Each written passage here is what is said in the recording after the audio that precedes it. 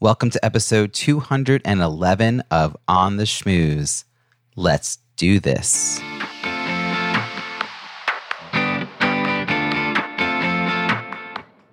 Welcome to On the Schmooze, the podcast that highlights talented people from different fields, explores how they built strong networks, and overcame challenges on their way to becoming successful leaders. Now here's your host, Robbie Samuels. How long is the average commute? Well, whatever it was, it dropped precipitously since March when a vast majority of people started working from home. I believe this is what led to a renewed interest in hobbies. For some people, this meant trying something new like making sourdough and gardening. For others, it was time to dig out long-forgotten board games and puzzles. Our family did a mix. I started a garden, and we now always have an in-progress puzzle. The difficulty is how to have an unfinished puzzle laying out when you have a 2.5 and 4.5-year-old. If we put it on a table that's comfortable to work on, our little ones will wander off with pieces, and we won't know they're missing until we've assembled 995 of a 1,000-piece puzzle. If we put the puzzle up high on a dresser, then it's out of their reach, but not set up for us to work on while watching Marvel movies, our pandemic-era weekly date night. In the past, we've tried building a puzzle on one of those pads that you can roll up. This sounds good in theory, but it's a bit of a production and led to us ignoring the puzzle for weeks and weeks, or sometimes forgetting it altogether. This is a problem that needed an innovative solution. Fortunately, we were gifted a handmade wooden puzzle board complete with 4 thin drawers to make sorting a large puzzle very easy. When we received this gift, we had no idea such a product existed, but it makes sense that it does since we're not the only families with this puzzling dilemma. New business opportunities are like that. If you've never experienced a problem, it's hard for you to see solutions. But if you found a way to overcome a problem, your solution may be something others will pay for. Your challenge for this week: if you think you have a good idea for a new product or service, validate the idea before you jump into selling mode. Reach out to 12 to 30 similarly situated people and determine whether the problem is a shared concern or whether only a tiny percentage have experienced it. Even if the problem is widely experienced, is it deeply felt? Is solving it urgent? If you discover you can provide a solution to a relatively common and deeply felt problem, then it's time to pilot your offer. Test out with a small product run if possible, or a pilot program with 6 to 12 people. Then it's time to iterate based on feedback and focus on lead generation. Try this and let me know how it goes. Now, onto this week's interview. Today's guest believes that the most successful women leaders operate in the world knowing that there is no one stopping them from developing a vision of who they want to be, how they want to be perceived, and how they want to perform their role. In 1997, she founded CEO Vision to do her part to ensure that women leaders realize the value of their leadership in the workplace and the world. She has helped hundreds of women leaders hit their stride and step into their power. She combines her 30 years of expertise with the best leadership assessments on the market, plus one-on-one coaching and cutting-edge research. She then weaves in powerful leadership-related neuroscience techniques, ensuring that her clients' growth as a leader sticks. A pioneering advocate for the advancement of women leaders, she played key roles in AWED, the Women Presidents Educational Organization, the Women's Business Enterprise National Council, and the Women's Presidents Organization. Please join me in welcoming Ellyn McKay. Hi, Robbie. Hi, Ellyn. Thank you so much for joining me from your place in Washington, D.C. Thrilled to have you here. My pleasure. Thank you. As you know, this is a show about leadership and building strong networks. So tell me, how do you define leadership, and when did you realize you had the skills to lead? I will address the first question first because I think it's actually a tough question, and I've listened to a few of your previous guests, and it's very interesting to me to hear what they say. And I think I'd like to start by boiling it down to one thing. The leader, in my view, has one job, and that's to earn followers.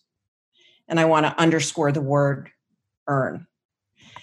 So I think the real question then becomes, how does a leader earn followers? It doesn't work to command someone to follow you. So how do you do that? And from my point of view, based on my experience, that is broken down into three distinct, I guess, buckets or skill sets. And I'd like to succinctly share that with you if that's okay. The first bucket is vision. This is all based on the work of leaders, by the way, which is a Wiley publishing product. So I'm a super user of this product. There's an assessment and a book, and it's really wonderful, especially for women. And we can get into that later if you want. But so the first skill set is all around vision. And that's the leader's ability to say, we're going someplace different and it's better than here. So great leaders can almost quite literally see something better. They start in the future and kind of work backwards. Their favorite word is the word imagine, or the words, what if? So I work with quite a few of those types of leaders. Now, the thing is, great visionaries aren't automatically great leaders. There's two more skill sets they must have. The second one is the ability to align. And this is the one that most of the leaders I work with struggle with because it's very time consuming. And this is where I say the magic happens. This is where my vision for the future, my vision as the leader for the future, what's going to be better, becomes a shared vision. It's not just mine. It's not just Ellyn's. It's not just Robbie's. It's our vision. And that is a very powerful moment. And that's when you see people starting to row in the same direction and willing to walk over hot coals for you. They're committed and they've bought in.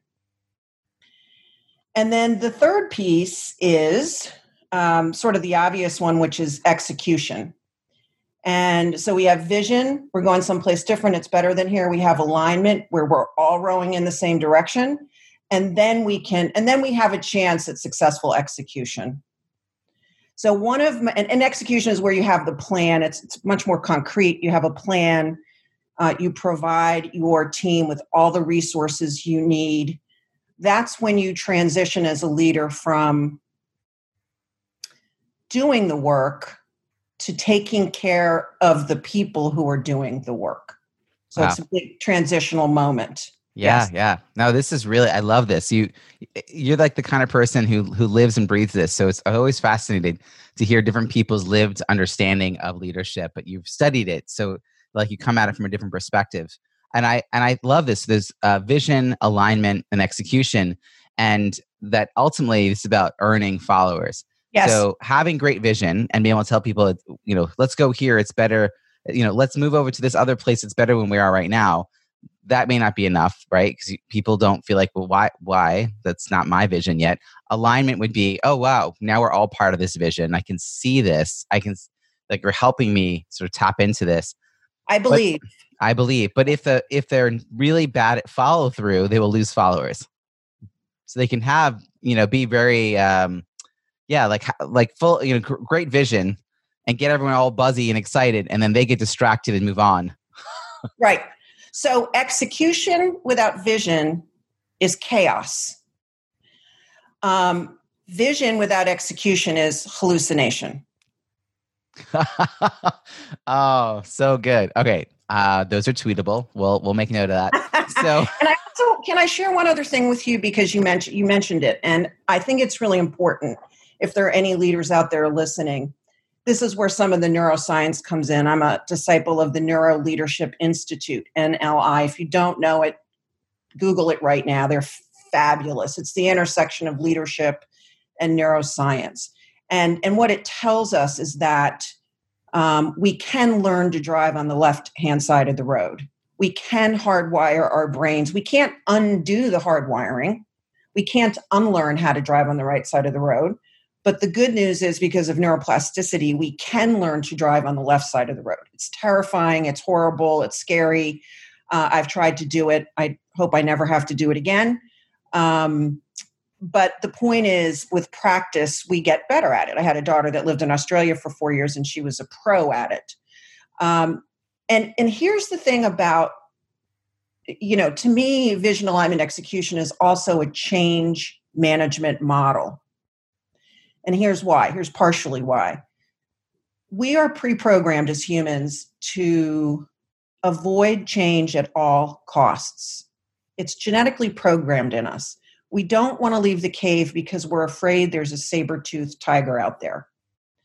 So when a leader is trying to bring someone on board to do something different, to change, the brain automatically goes into threat mode and tries to protect itself. So what I would say is, for all those leaders out there, the key to me, in my experience working with so many leaders, is the vision has to be vivid, almost like you're painting a picture, quite literally, and be hopeful. And, well, I'm going to add a C, which is there has to be something in it for the prospective follower. They have to perceive that their life is going to be better too, not just yours. Yeah, yeah. Now, how realistic do you think the vision has to be? Well, that's a great question. I always encourage the leaders I work with to be bold. And in the vision alignment execution model, there's actually 6 best leadership practices under each of those 3 components of leadership. And one of the best practices under visioning is boldness. And I will tell you, I think that this is a challenge for women in particular. That's my opinion based on my experience. I have been in meetings myself where I'm a participant, and I have facilitated meetings where when a woman has a bold idea, it's sort of poo-pooed. What are you, crazy? We could never do that. We've always done it this way. And women tend to be, I think, much more likely to back down. So I encourage the leader to go bold and to also paint it. So if you see your team, if you want your team to be more cohesive, firing on all cylinders, you've got to paint the picture of what that looks like. And each person in the room has to literally see themselves in that. So, for example, sort of a classic example is Martin Luther King saying, I have a dream that the sons of slaves and the sons of slave owners will be sitting around the table having a conversation. It's very vivid. And I think all of us can see ourselves in that picture, in that vision. I love how you're sort of weaving in the idea of storytelling into this, which is something I think a lot of women can tap into as a strength. And if they're like leaning into that as part of how they bring up big ideas, it will feel maybe a little more like, oh, I know how to do that part. It's not about standing up for yourself. It's about telling a great story. Yeah, I appreciate saying that. And I'm thinking of one leader I work with in particular who is, I would characterize her as an exceptional, extraordinary leader. And one of the things she does really well is tell stories. And I would just refer back to the neuroscience again, just for a second. When you tell a story, it gets airtime in the limbic system of the brain, which is where our emotions sit, and also loyalty, trust. So when you tell a story, and again, our brains are pre-programmed for stories, for narrative, people are much more likely to remember. People are much more likely to trust you, believe you, and people are much more likely to be loyal to you. So it's an excellent point. Ellyn, so speaking of stories, I want to know more about your origin story. So when do you think you first started to realize you had the skills to lead? I actually posted something on my LinkedIn yesterday that talks about this. It's very short. It's kind of a mini blog. And I think I was probably preparing myself for this conversation in a way. Back in October, when we could still, sit in the same room with other people, I was asked to moderate a panel of 4 very successful women leaders. Plus, on that panel, although they just made very brief appearances, were 2 Latina congresswomen, one from California and one from New Mexico. And it was the Congressional Hispanic Caucus's Leadership Institute. So we had about 250 people in the room, and most of them were young women, Latina women, professional, 20s, 30s, 40s. And 2 of the women on the panel were from the political arena, including Emily's list, and 2 were from the corporate arena. And one of the questions I asked them ahead of time, I asked them to think about ahead of time, was to recall the moment when they first felt like a leader. Not when they first thought they were a leader, but when they felt like a leader. And it turns out that's a really hard question. They struggled to answer that question. And it also turns out that it was a very emotional question. So when they answered it, it had a big impact on the audience because the audience could immediately connect. Because back to your point, they were telling stories. So I started thinking about my own story. And in my own story, I'm about 12 years old. And I was an early beneficiary of Title IX. So I was on a Little League team. I had 2 brothers, and they were in Little League, and I was determined, like, why can't I? And the weekend that I had to sign up, my parents were out of town or something. They weren't around. And so I had to fish for my birth certificate, and I hoofed it down to the public library a couple miles to say, here's my birth certificate. You know, I'm old enough, I can do this. And so I signed up. And the first team I was on, just for a couple of weeks, was a team that did fairly well, and they immediately put me out into left field. And I had grown up playing sports with my brothers and my neighbors, so I knew how to throw the ball and hit the ball and catch the ball. I was competitive with my brothers, you know. And my family was very, very sports oriented also. Both my parents were very good athletes. So then all of a sudden I was told I was on a different team, and it was an expansion team because there were too many girls. So I went on to this team called the Chaparrals. Coach was Coach Sullivan, a tremendous human being, New York City cop by day. And he had 2 daughters on the team. And I think to this day, one of the bravest things I ever did was go to Coach Sullivan and say, I want to pitch. And it was a really brave thing for me to do. I still get nervous thinking about it. And he said, okay, here, let me see what you got. And turns out I was a pretty good pitcher, so I got to pitch. And our team, even though we had tremendous individual talent, we had just come together, you know, so we weren't very good. And in fact, we sat in last place for quite a while. And then before you know it, we started winning games. We didn't really notice. We just played hard. We practiced hard. We loved each other. We took care of each other, you know, and so there we are on this particular day, and we're in second place. We've gone from dead last, like 12th or something, to second. And I'm pitching, and we're winning by 1 run, and we're playing for the first place slot, right? So we're winning by 1 run. The other team has a runner on first and a runner on second and no outs. So I'm standing on the mound, and you know, it's funny what you remember. I remember all this dust. I remember hearing lots of people, you know, shouting and screaming. I remember seeing Coach Sullivan pacing. He was like the mellowest guy of all time, and he was pacing. And I thought to myself, you know what? Your team needs you to do more than just throw good pitches. And I didn't really know what to do. And then I remembered watching the Yankees on TV and how the pitcher would turn around and talk. I don't know what he said, but he would talk to people in the field. So that's what I did. I turned around and I gave my 12-year-old version of a pep talk. And really what I wanted to say to them, they were, I call them my beloved team. I wanted to let them know how much I believed in each one of them and how much I believed in us as a team. And there was no doubt in my mind we could do it. And I was clapping as best I could with my baseball glove on and was waving to the left fielder because I'd been out there. I knew what it was like. And they settled down and we won the game. Wow.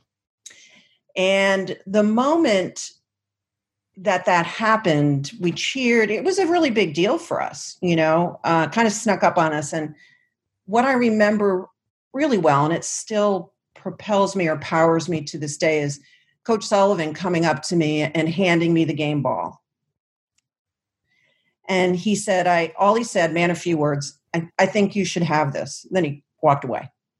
I still have that ball. And I think what he was saying to me, you led today. You took a giant step out of your comfort zone, which I had, and you lifted up your team.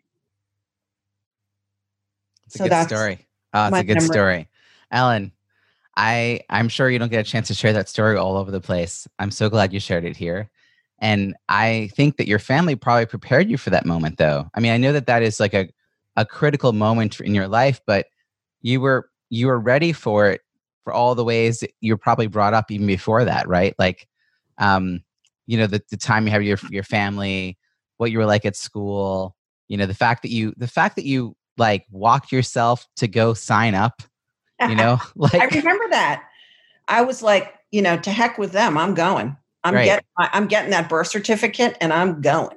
No delays, right? Making it happen. Where did you think you were going to be as you were in school and, in high school and such? Did you have a sense of where you wanted to go in life? My mother was born in 1920, the year women got the right to vote. She was the sixth of 9 children, Italian immigrant parents. She married at 35. She had 4 children between ages 38 and 43. Her 4 brothers were in active combat in World War II. She took the Foreign Service exam. She did well. She came here to D.C., worked in the old executive office building, and then was shipped over to the island of Martinique. So she was a feminist before I think the word existed. And she raised us, 2 sons. I have 2 brothers and a sister, so 2 and 2. She raised my sister and I to believe that your education is your independence and that we could be or do anything a man could do. I was the only girl in my 5th grade class that when asked believed I could be president of the United States. We still don't even, that's a long time ago. Still hasn't happened. So all of that is to say that I'm 60 years old, that I think I was raised a little bit differently than a lot of my peers. So my mother encouraged me and my sister in particular. She knew the boys would be okay, to have a profession. So because she believed that 2 things. She believed that if we decided to have a family at some point in our life, that we could put that profession on hold and come back in, always hang a shingle out is what she used to say. She believed that I should be a lawyer. And I sort of regret that I didn't do it because I think I would have enjoyed it. I didn't have enough confidence in myself to do it at the time. And my sister actually got her PhD. She's a neuropsychologist now. So all of that is a long way of saying that I was encouraged to be a quote unquote professional. For a while, I thought I'd be a doctor. My best friend was the youngest of 4, and her 3 older siblings were doctors. A very middle class, working class community. So this was a really big deal. I studied psychology in college and English. I was a double major, and that'll get you exactly nowhere. And, I graduated from college in 1981, and everybody was going to MBA school and law school and medical school. And there I was, Yep. And my father, who was also a man of very few words, sent me an article, believe it or not, in the mail. And he'd cut it out from Newsweek, and it said something about industrial psychology, which was a new field. So organizational development is what the contemporary term is. And I was absolutely fascinated by it. And then when I was on a plane shortly thereafter and I sat next to a woman who was an industrial psychologist, I thought, okay, that's a sign. And I started investigating and reading, and I got a job in that field and kind of worked my way up through that field. It's interesting because I love the idea that you found your way to something that almost didn't exist until like you learn about it, which is it's like a burgeoning field. Yes. Yeah. In fact, my master's degree is what's called in 1984 or 5, personnel and industrial relations. And I just put, nobody knows what that is. So I just put organizational development because it's the same thing. Yeah. I loved the combination of the relationships and kind of the psychology of business. And we know through neuroscience and other research now that having a solid foundation in learning and growth and culture in your organization is the key to it's the foundation to getting your financial results. Mm-hmm. And that's one reason I love the Neuroleadership Institute, because they've finally given us the data and the science behind what we've known all along. So you were, working for various companies, building up your skill set, building up your network. And then in 1997, was that actually, did you leave corporate at that point, or was this sort of on the side? Like, how did you make that shift, that transition, that leap My to first job your own was thing? 81, big, awful recession. And I went to work for a small woman-owned company. And that gave me the taste of entrepreneurship and working with women. I was very, very lucky. I'm still in touch with Betty to this day, like a second mother to me or sister or something. I then went into corporate America and I went to work for McDonald's Corporation, as in the hamburgers.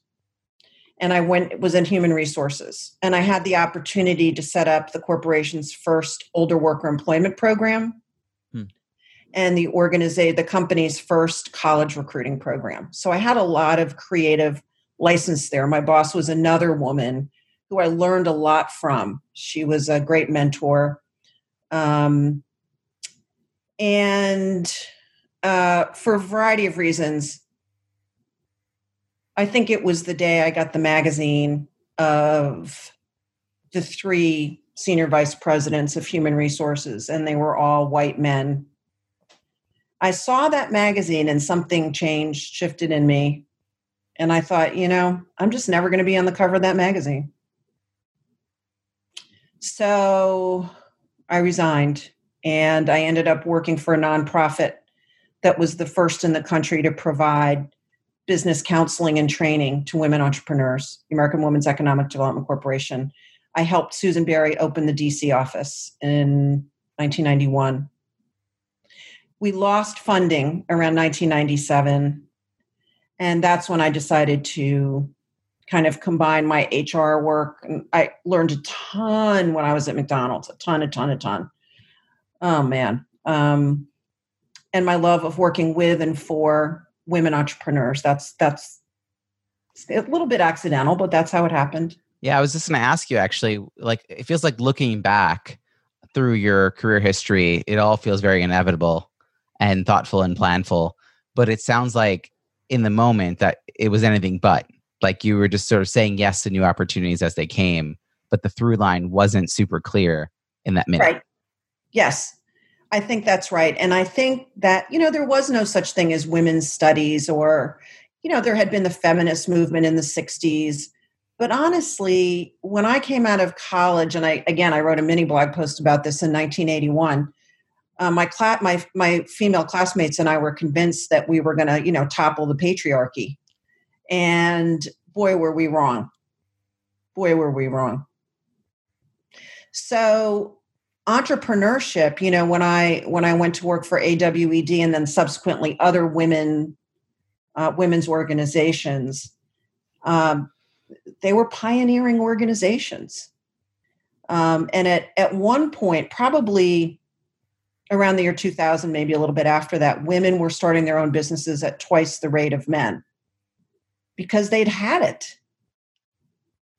It's interesting. The women that I work with in my private coaching clients, and my ideal clients are entrepreneurial women in their like late 40s and beyond. And I used to say 50s and 60s until people in their late 40s started asking. And then I had a client that I just worked with who was 86. So I don't have a cap. Wow. Anymore. And she's still working.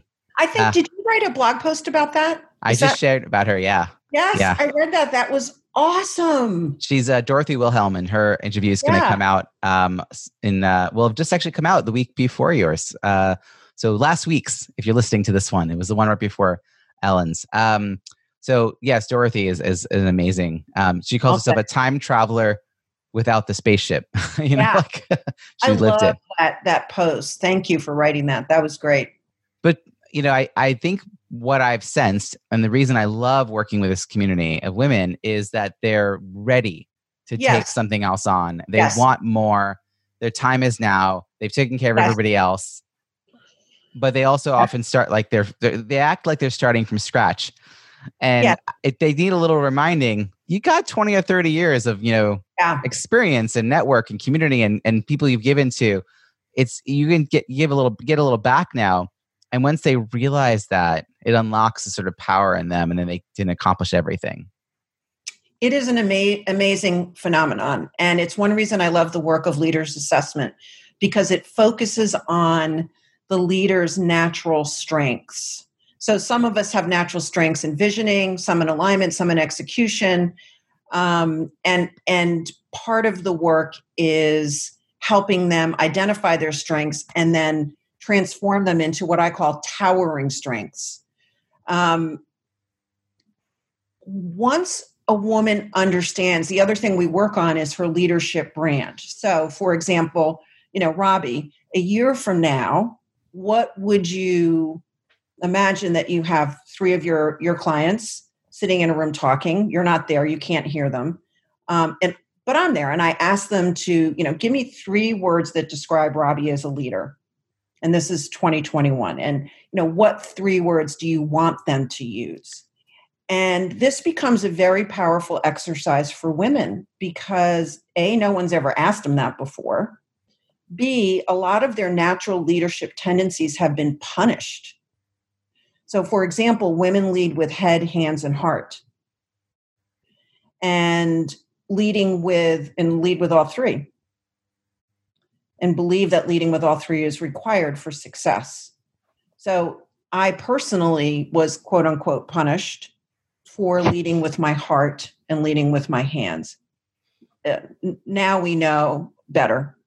Well, actually, I wanted to ask you about this piece around networking, though, Ellyn, because you have met so many people, you have helped build and sustain so many great organizations, and we met through a mutual connection, Heidi. Yeah. So, clearly, you're well thought of and referred to things like this and good opportunities.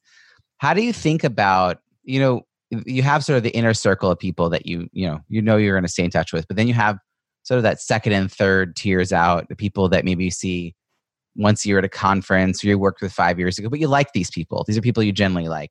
How do you think about that relationship? How you nurture or sustain those kinds of connections? Any habits, philosophies, practices?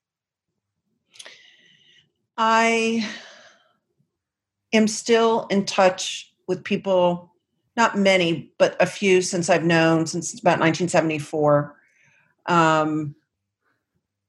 Which the record is 46 years ago. And I know that because I was born that year. 74? What year were you born? 74. Yeah.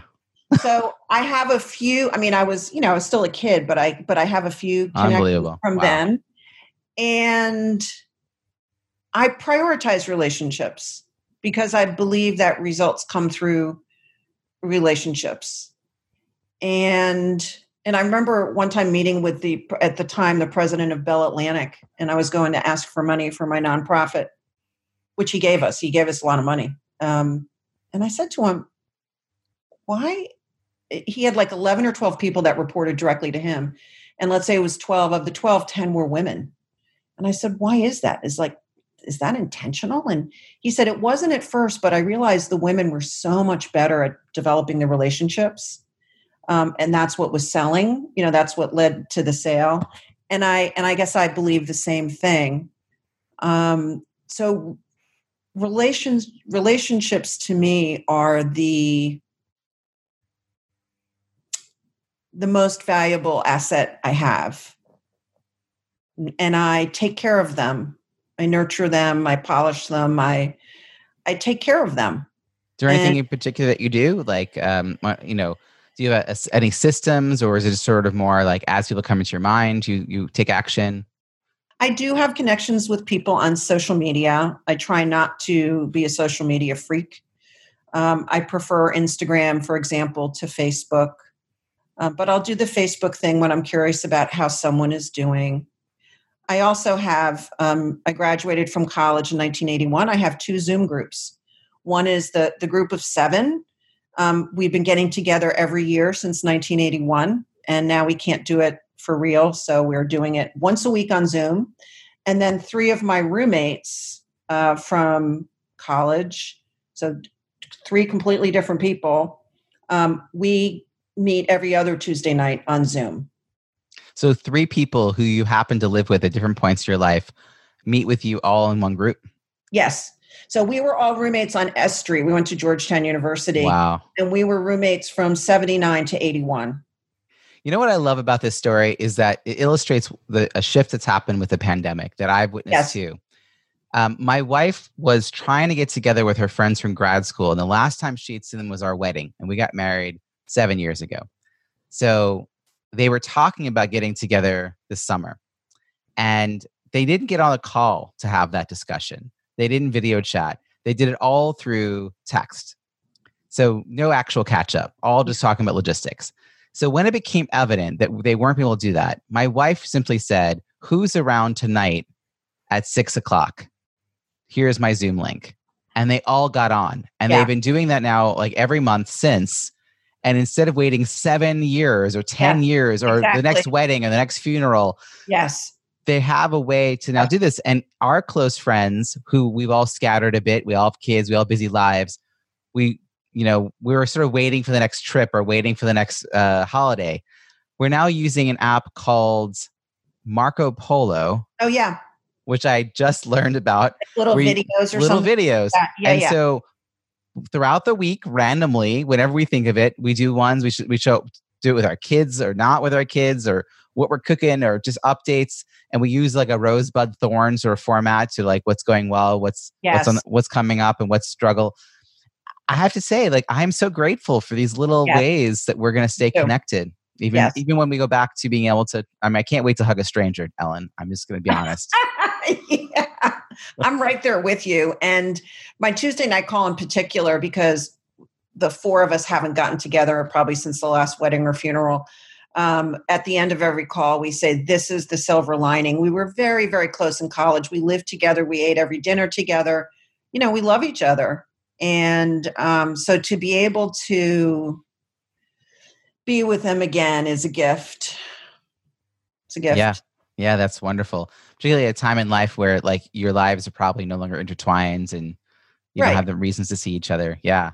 So do you have any other practices that you do, or is there anything like regular communication to people or regular updates?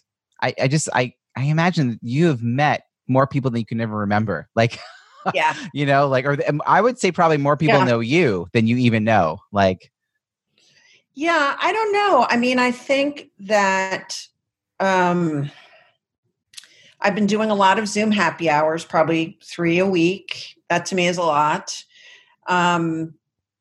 Staying in touch with different people, including certain clients that, have had to put their work on hold. And, when the pandemic first hit and everybody was in a state of paralysis, catatonic state, my strategy was stay connected. And I didn't know at that time, what I could do to help them, but I really believed that I could eventually. I just had to be with them and listen to them. And so that's what I did. And it paid off business-wise.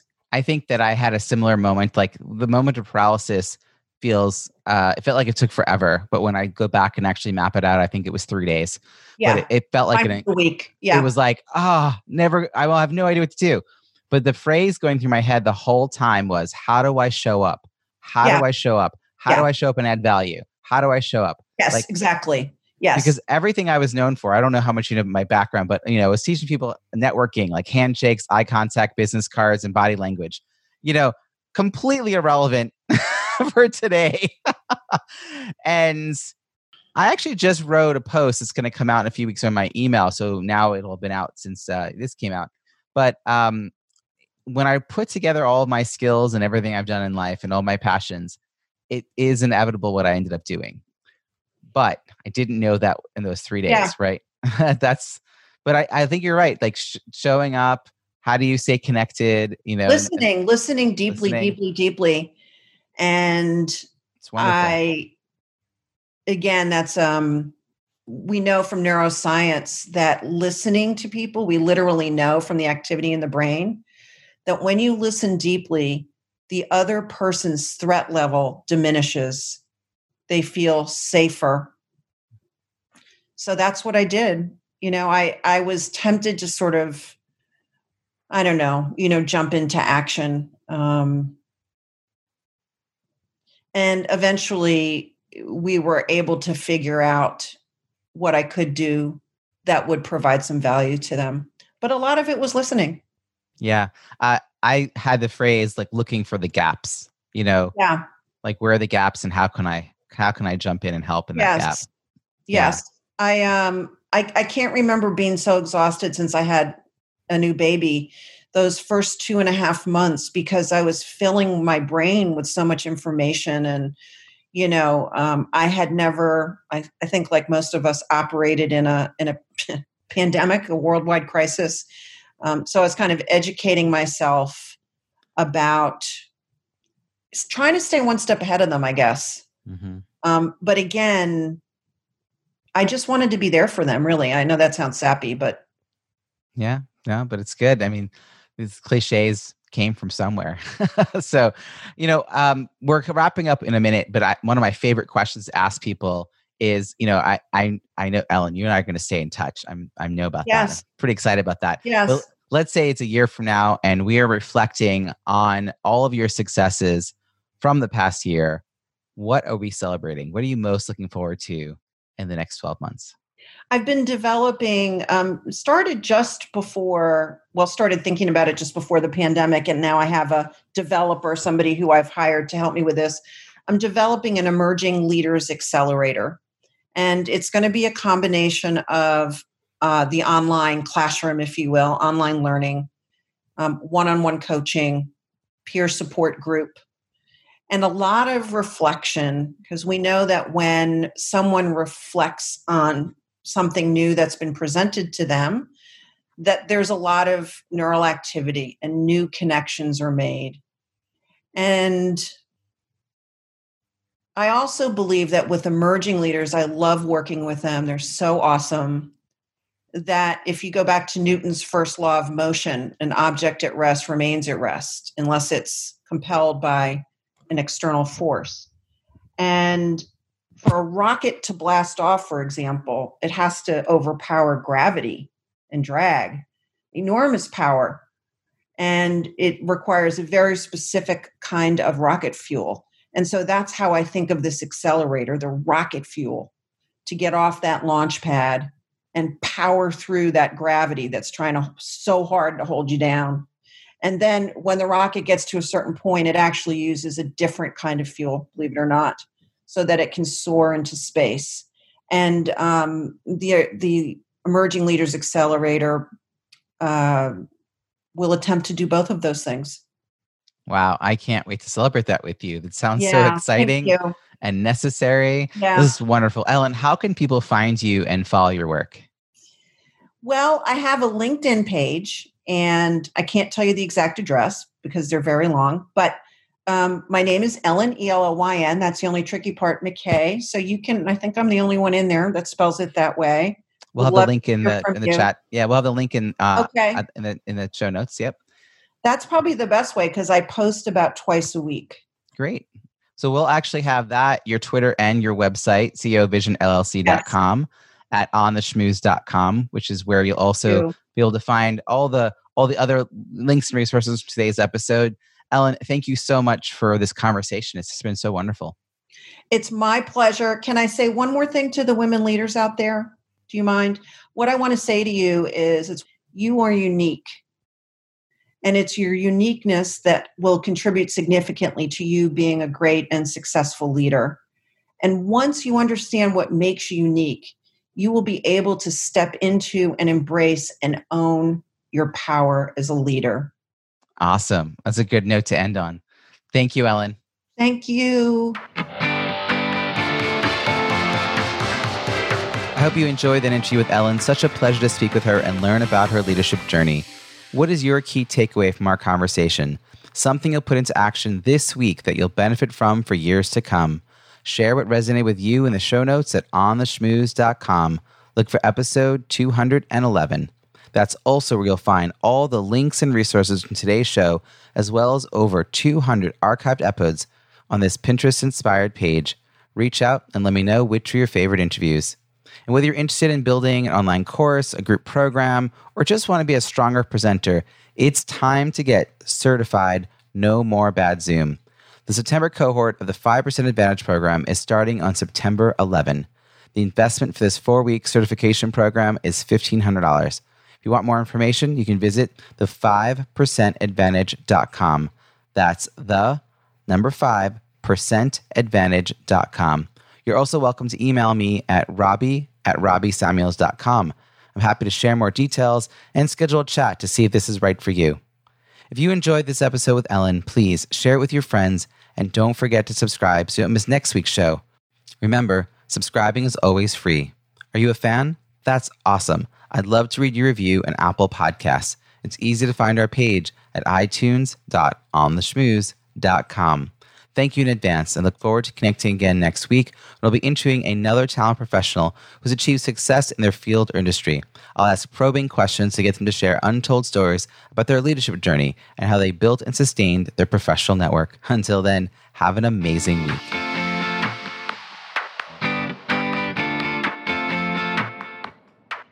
Thanks for listening to On the Schmooze podcast at www.ontheschmooze.com.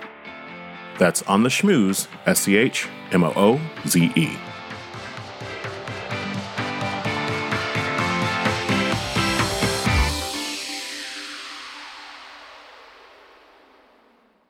This podcast is heard along the Marketing Podcast Network. For more great marketing podcasts, visit marketingpodcasts.net.